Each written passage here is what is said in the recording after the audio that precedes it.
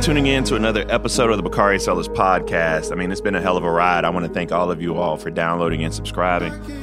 Today, I'll be interviewing my sister, my friend, my colleague, and fellow South Carolinian from Lower Richland, Nia-Malika Henderson. But before I get to her, I wanted to talk about what's happening in Georgia, particularly the Republican strategy around Senate Democratic candidate Reverend Raphael Warnock. Now, it goes without saying that I am a vocal supporter of Reverend Warnock. There is no one in the United States Senate, particularly amongst the Democratic Senate caucus, with the kind of moral credibility that Reverend Warnock would bring. And after 4 years of Trump and a Senate chamber run by Mitch and Lindsey Graham, we need some moral clarity in Washington, and particularly in the Senate. He's obviously right on policy and politics for me, but he's also right on principle on so many issues. And he's led a life that reflects that. But in leading such a life, particularly as a Black preacher from the prophetic tradition that he hails from, that means speaking truth on race and social justice. Now, obviously, for most Democratic voters, his brand of faith is not an issue. The Black church has always been the conscience of the country, and that includes liberal American politics. But to Republicans, his faith has been an invitation for demagoguery, race baiting, and the othering of Reverend Warnock in negative ads.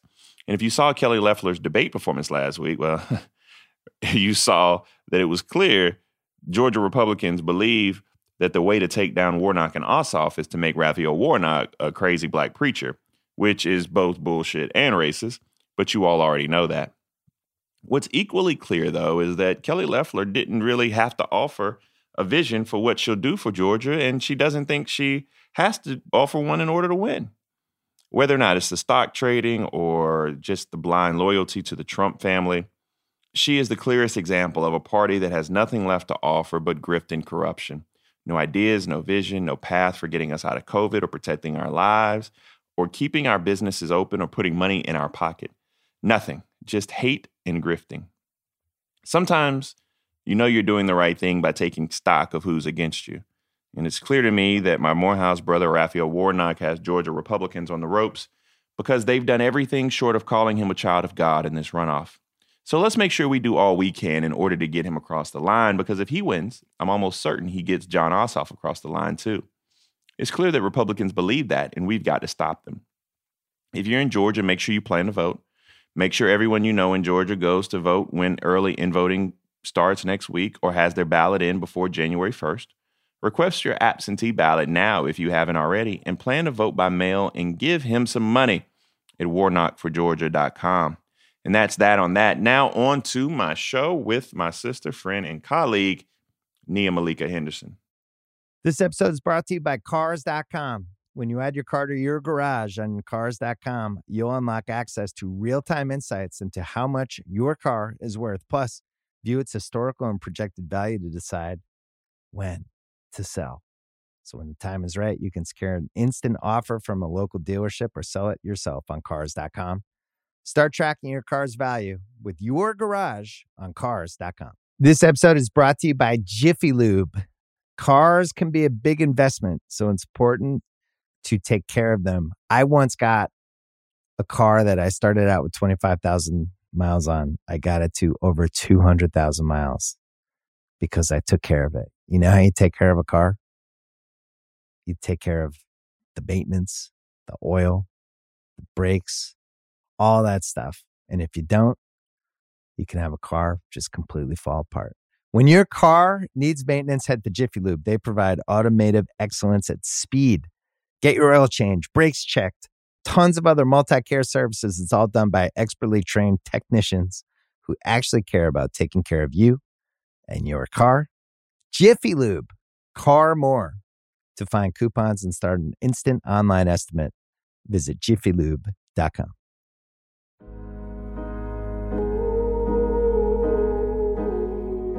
On today's show of the Bakari Sellers podcast, I have a very special guest, one of my South Carolina homies, none other than Nia-Malika Henderson. Good afternoon. How are you doing today? Hey, it's so great to see you, to finally be on your podcast. Again, you were on the first iteration of the podcast. I got to always go back to you. You're such a wealth of information. We always start our episodes by having our guests walk through the arc of their career, particularly our journalists like you. that are household names now. But you started your career with the Baltimore Sun. So talk about that beat and walk us through the evolution of your career from the Baltimore Sun to your work now with CNN. Yeah, I was like a small-time local reporter at the Baltimore Sun. I had a little picture of Gwen Ifill on my computer monitor because I worshipped Gwen Ifill, the late, great Gwen Ifill. She had worked at the Baltimore Sun, worked at the Washington Post. So in many ways, I saw her as someone I could be. And of course, later I met her and I was on the show. But yeah, I was there just covering local government and eventually ended up going to Newsday, covering Obama's campaign in 2008. And that's where I really got my start in terms of national politics, and then went to Politico. Politico at that time, as I was going there, didn't have a lot of African-American reporters. In some ways, they still don't. So I was sitting next to a Politico reporter covering the Obama campaign. And I basically was like, hey, the Black woman they had was leaving. So I asked this woman, I was like, hey, do you guys want another Black woman to replace the outgoing Black woman who was Helena Andrews? I was sort of joking, but in some ways, that's exactly what happened. So at Politico, and Politico was very much into getting their reporters on TV. So I was on TV a lot at Politico, even though that wasn't my initial, decision about going into journalism. I was a print reporter. So yeah, I mean, that's where I just fell in love with national political reporting, campaigns, which is what I'm doing now. And here I am, eventually ended up at the Washington Post and made the switch finally and firmly to TV and coming to CNN, even though I do some writing on the side every once in a while and want to do more of that going forward. But right now it's mainly TV. And did you ever expect that you would just go from being a quote unquote journalist to now a TV journalist? No, I didn't at all. I mean, when I was like a local reporter, it was always very separate. Like you were a print reporter or you were a TV reporter. And the TV reporters, when I was a local reporter, sometimes you're covering like crime scenes or something like that. And, the TV reporters would show up in their fancy clothes and their, big hair and their makeup. And there I would be looking like a schlub. And so, yeah, that's what I wanted to do. I wanted to be a print reporter.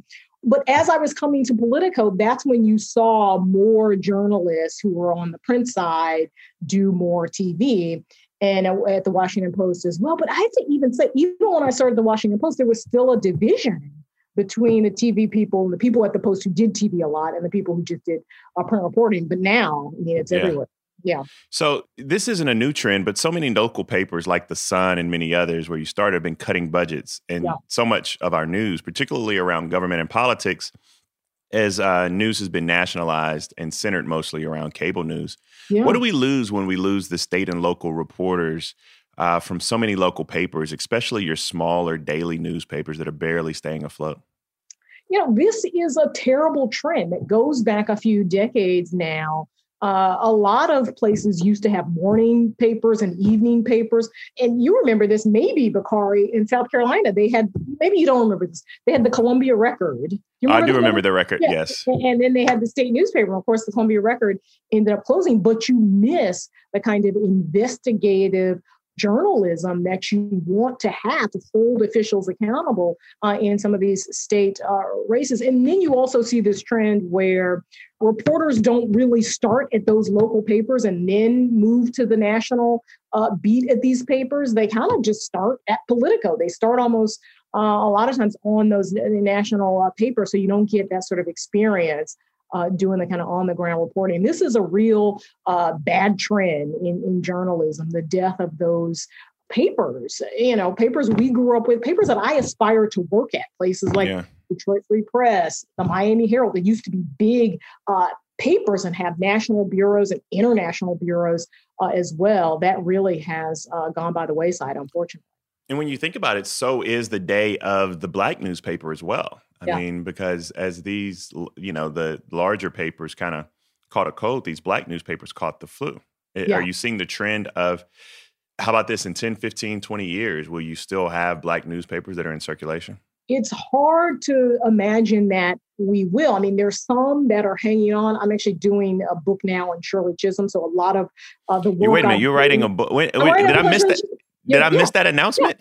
I'm writing. I guess you did. I guess when did they? Last year, this was announced that I'm doing this book, a biography of her. So some of the work I'm looking at is how she was covered in the Amsterdam News. But yeah, I think those papers will really go by the wayside. And as you know, they were so important for African Americans. I mean, let alone newspapers. You think about Ebony and the Jet, how important it was. Oh, my goodness. Yeah. When that came in the mail, I mean, you would go right to look at the Jet. You see Michael Jackson on the cover of Ebony. No. I went straight to the Jet Beauty of the Week. I can't even lie to you. I can't even lie to you. Jet Beauty of the Week, and then I wanted to look at the top 10 songs of the week to make sure that I went for top 10. I went for top 10. And then on the back page, it would be like, who's Black on TV next week? Or something like that. So that was always cool. But yeah, even a magazine like Vibe, I guess it exists online. So, this is... I mean, you think about this, when you walked into a house, my dad was really big on making sure we had a cross-section of news. We had Ebony, we had Jet, we had Vibe, we had Source, we had Essence.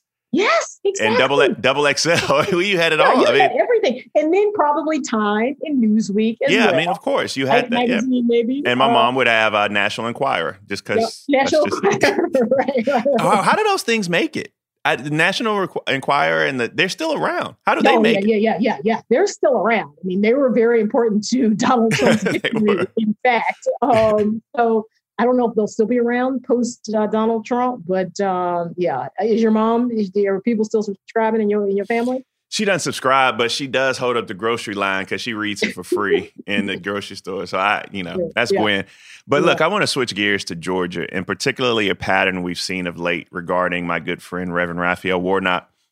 There was a great piece written in the New York Times recently about Georgia Republicans' strategy of turning Warnock into Jeremiah Wright and not directing much smoke at all to John Ossoff.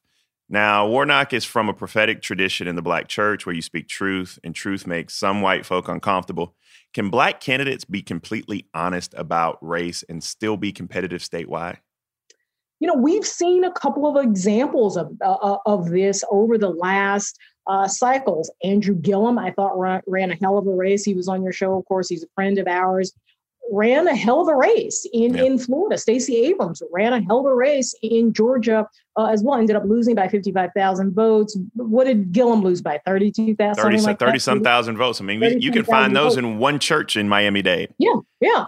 And so you did, listen, Obama set a certain tradition of how you can campaign as a Black candidate, which was in many ways not exactly to stiff-arm Black people, but not sound like you would be the president of Black America, right? And Axelrod says they never had to talk about the history or him being a Black candidate because people could see it. I mean, it was a great strategy, but it leaves some, people wanting more. Right. And listen, Obama did this odd thing, which was to go to Black churches and Black people and sort of lecture them about the deficiencies in Black America and Black culture, which was an odd strategy. And I don't think you see Black candidates who are replicating that approach this go around. I do think they are much more talking about their Blackness. I mean, think about the way Cory Booker, think about his announcement video and the drums for Newark and sort of embracing the fact that he was, the mayor of Newark. So we'll see what happens with Warnock. It's always very easy, I think, for white people to caricature Black candidates as socialist, as radical, as extreme. I mean, they did that with Obama, who is the most mild-mannered sort of center-left candidate. And so with Warnock, it's certainly something that they'll do. And this could be successful because we know about the racial politics in the South very well. And let me ask you this question. I've asked someone else this question as well. Do you think that we can have or that we set unrealistic expectations for Black candidates? Because now you have to be, and I think we saw this a little bit in this last presidential primary, which you covered. You have to be Barack Obama, and even more, you have to be Barack Obama and have your Michelle. Do you think that we're setting these unrealistic kind of patiently waiting for Messiah expectations on Black candidates? Yeah, in some ways. Listen, Barack Obama, probably the most gifted politician in the last 100 years, in terms of his intellect, in terms of his charisma, his poise, his polish. I mean, he could have been anything, right? He could have been like Denzel Washington, or the president. I mean, that's how just good and charismatic and smart he is. And he just pops through the television screen as well. And that's hard. That's hard for a white candidate. And that's hard for a Black candidate as well. So I do think there are unrealistic expectations, and folks are sort of always in the shadow of Barack Obama. Maybe years from now, that won't be the case, but he certainly looms large. And there were also, I think, these expectations, and Gwen Ifill wrote a book about this, all of these expectations, right, of who the next Obama would be. I was in that book. I know. That was in a chapter. It was me, and she was discussing me and Kamala Harris of all people. I mean, so Kamala's the VP. The bar just gets higher and higher. I'm like, oh my goodness. I'm just trying to get some sleep, man. My twins were up all night. Oh my God. Bella was up. My girl was up from 2 to 3. Just want to hang out. My Stokely woke up and was crying. And I was like, it got to be 6:30. So I popped up and looked at the clock. It was 1:30. Yeah. He woke his sister up. We brought both of them in the bed. And then she fell asleep. He wanted to play. Then he went to sleep. Then she wanted to play. And finally, we got sleep about 4 and 5. It's just so there. Because how old are they now? They are 23 months. They will have their second birthday on January 7th. So, okay. How old is Bella? Bella is 9 months. And she has never been a good sleeper. We paid for sleep training. She's impervious, basically. She's just on her own little schedule. And she doesn't, even when she's supposed to be napping. She marches to the beat of her own drummer, reminding me of somebody I know. Right, exactly. So the daycare people are like, she should be sleeping. She only sleeps for like 45 minutes. All the other kids are asleep. She doing her own thing. She also doesn't like to play with the other kids at all, which, she is basically both of her mothers at this point. I love it. I absolutely love it. You deserve this.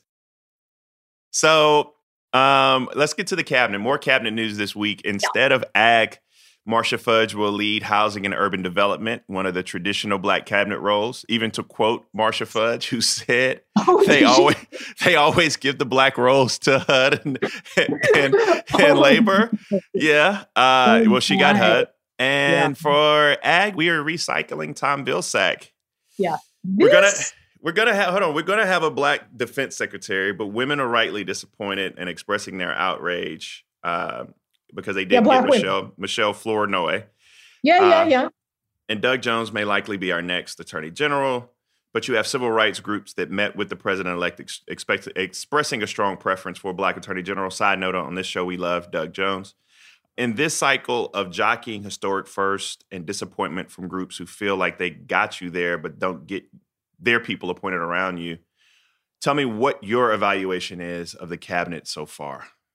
Well, listen, I think Clyburn deserves some credit for getting this cabinet to where it is, because he came out and he was like, so far, it's not meeting expectations in terms of diversity, because they rolled out a lot of people, a lot of firsts, women in particular, but there weren't a lot of Black faces. And that's one of the things that Clyburn said. So I do think you had in Biden somebody who listened to that. And that's how you get Marcia Fudge, even though, as she said, that is sort of a stereotypical role for an African-American member of the cabinet. But it also looks like this Secretary of Defense, should he be confirmed, that'll be a history-making choice. Michelle Flournoy, once again, sort of pushed aside. I know. I feel bad for her because she's so dope. I mean, she's, and it's kind of weird to me because, the cabinet, the Biden and team, they have been threading this needle so perfectly, because like every day they get really close to pissing me off. And then they bring you right back to the center. I mean, the perfect example is, not having Simone Sanders behind the podium, or, saying that the biggest issue was that you weren't sure if Susan Rice could be confirmed, yet you have other people who are going to have much more difficulty than Susan Rice in being confirmed. But the diversity is going to be unmatched, unparalleled in this. Yeah, and some surprises. Javier Becerra at HHS, that was something that looked like it wasn't going to happen until people started making some noise, particularly the Congressional Hispanic Caucus, and then this history-making pick of the Secretary of Defense. I mean, I think the Vilsack pick is odd. He already had that job, right? He had it for eight years under Obama. He'll have it for another 4 years. And in this, it's an example of why diversity is so necessary, because people keep going back to the same people over and over. Why do we recycle? And also, just for as you are examining Shirley Chisholm, there's another Shirley who is a dynamic figure in her own right, Shirley Sherrod. Talk about the Shirley Sherrod incident and how that's just hanging over. Because for me, I remember it, but I didn't remember it as much as I do now. Because it was only 18 months into their tenure when he wrongfully fired Shirley Sherrod. Yeah, and I guess this would have been after the Henry Louis Gates thing as well, right? Because the Henry Louis Gates thing was, I think, that summer. And then this was after Shirley Sherrod, if you remember that time, you had the James O'Keefe of the world really going after the administration, there was the Acorn incident. So this was a president who was very nervous about race and being seen as racialized and maybe too Black and all those sorts of things, and already burned quite a ways with the Skip Gates incident, and irreparably harmed, in fact, with white voters. A lot of the data shows that really, he really took a hit in terms of his standing with white voters after that happened. So the Shirley Sherrod incident comes later. With Shirley Sherrod, I'm trying to remember, she sort of caught on tape. It was Breitbart, and they spliced it, and she was actually giving an empowering statement about how she helped this white family, which the family even echoed, but Breitbart spliced it, and then Vilsack rained down holy hell on her and fired her. Like she was some sort of Black radical, right? When in fact she, was not at all that. And as you said, the story ended up being much different. It's almost like they picked her, as Ag Secretary, and not Tom Vilsack. But again, this is Biden being Biden, going back to people he knows, people he's familiar with, from his days in the Senate, trying to campaign for the White House as well in Iowa way back when. This is why diversity is so necessary, because you do have people going back to their friends too often. And that's why you end up in a situation where there are not enough minorities. But listen, in the end, I think Biden's cabinet will be quite diverse. But I do hear from Democrats, particularly Democrats of color, that his inner circle, sort of the White House, the top people in the White House, doesn't seem like that's going to be very reflective of America. Sure, there'll be, African-American and Latino deputies, but we sort of know that's another way that diversity efforts end up not really succeeding, because the brown and Black people end up being deputies rather than the principals. Yeah, I think to recap, you have UN Ambassador Greenfield, you have Patrick Gaspard at Labor, you have Marcia Fudge. Oh, you think Gaspard's going to be Labor? Oh, maybe I wasn't supposed to say it out loud, but yes. I got Gaspard. I love Patrick Gaspard. He's dope. Yeah, he's dope. So he's at Labor, Marcia Fudge at HUD. You have Becerra at HHS. Yeah, and you have Austin at Defense.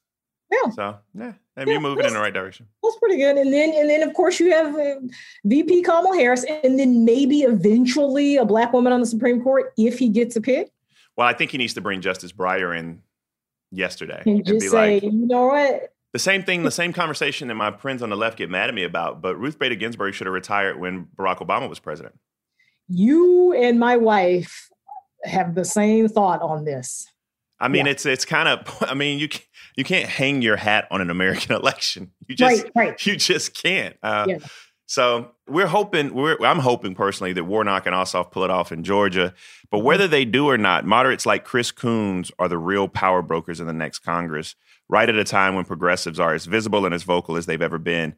How does the Biden administration manage that? This is going to be hard for the administration. What are their priorities? How well are they going to be able to work, not just with those moderate Democrats, but really Republicans? I mean, that is the way they're going to get their agenda through. As much as there's a lot of noise on the far left, progressives like AOC, what does Mitch McConnell want to do? How nice does he want to be, to Joe Biden? Is this relationship real? And, this is something that I think Obama is skeptical of that this friendship that Biden supposedly has with McConnell. He's skeptical that will make a difference, which he's right to be skeptical. I don't think he should be as skeptical as he is. I think it's more simple than that. I think that I think Joe Biden's a white guy who was in the Senate for 47 years, and so he's going to get more runway than Barack Obama. Period. I think it's that simple. And you believe this is actually going to happen, and that Mitch McConnell isn't beholden to, the Republican Party, which wants to see Biden blocked no matter what. I don't think that they'll see Biden blocked no matter what. I think you'll see some very public statements, but behind closed doors, I think you'll see the ball move further. I mean, the weird part is that Kevin McCarthy accidentally became more relevant. I mean, now you only have a 2-vote majority with Cedric Richmond and Marcia Fudge. Yeah. And so the first 100 days are going to be kind of nip and tuck. Yeah. Which again, so we'll see. I mean, part of me feels like sort of the rank and file voter who voted for Biden. I don't know how much they care about anything other than Biden not being a jackass, right? In the way that we have seen this president behave.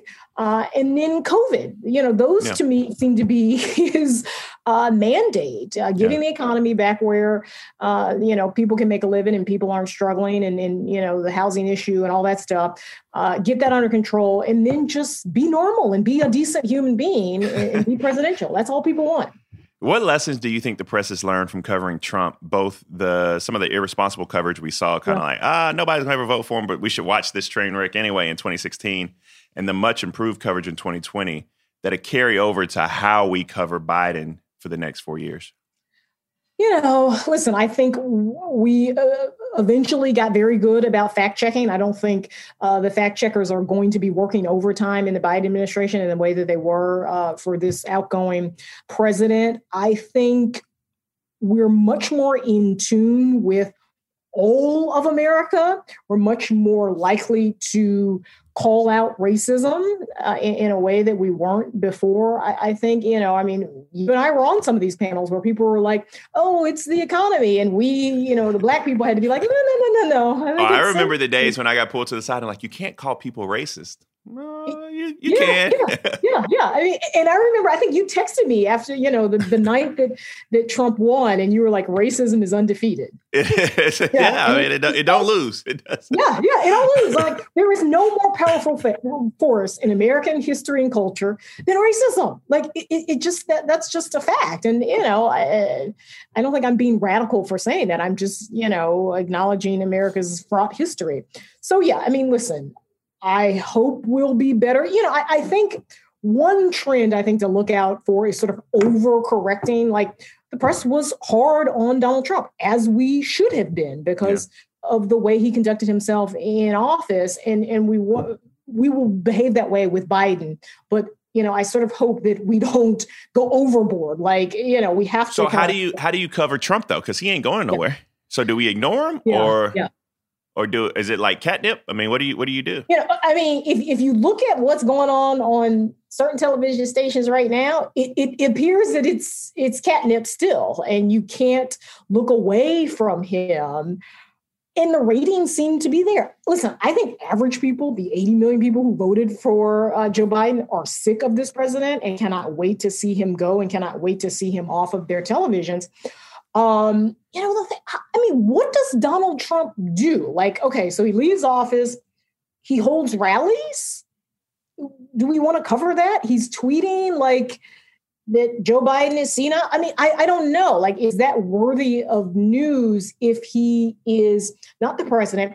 He's certainly going to play in some of these races that we've got coming up. Obviously, Georgia, and then in 2022. 2021, you got Virginia and Louisiana. You got Virginia and Louisiana. That's going to be interesting. McAuliffe, we'll see about McAuliffe.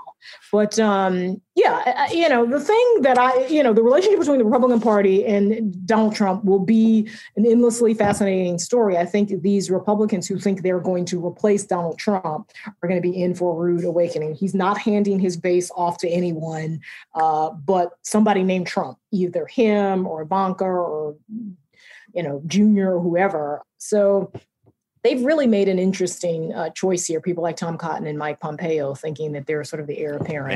And Nikki Haley. Oh, and Nikki Haley.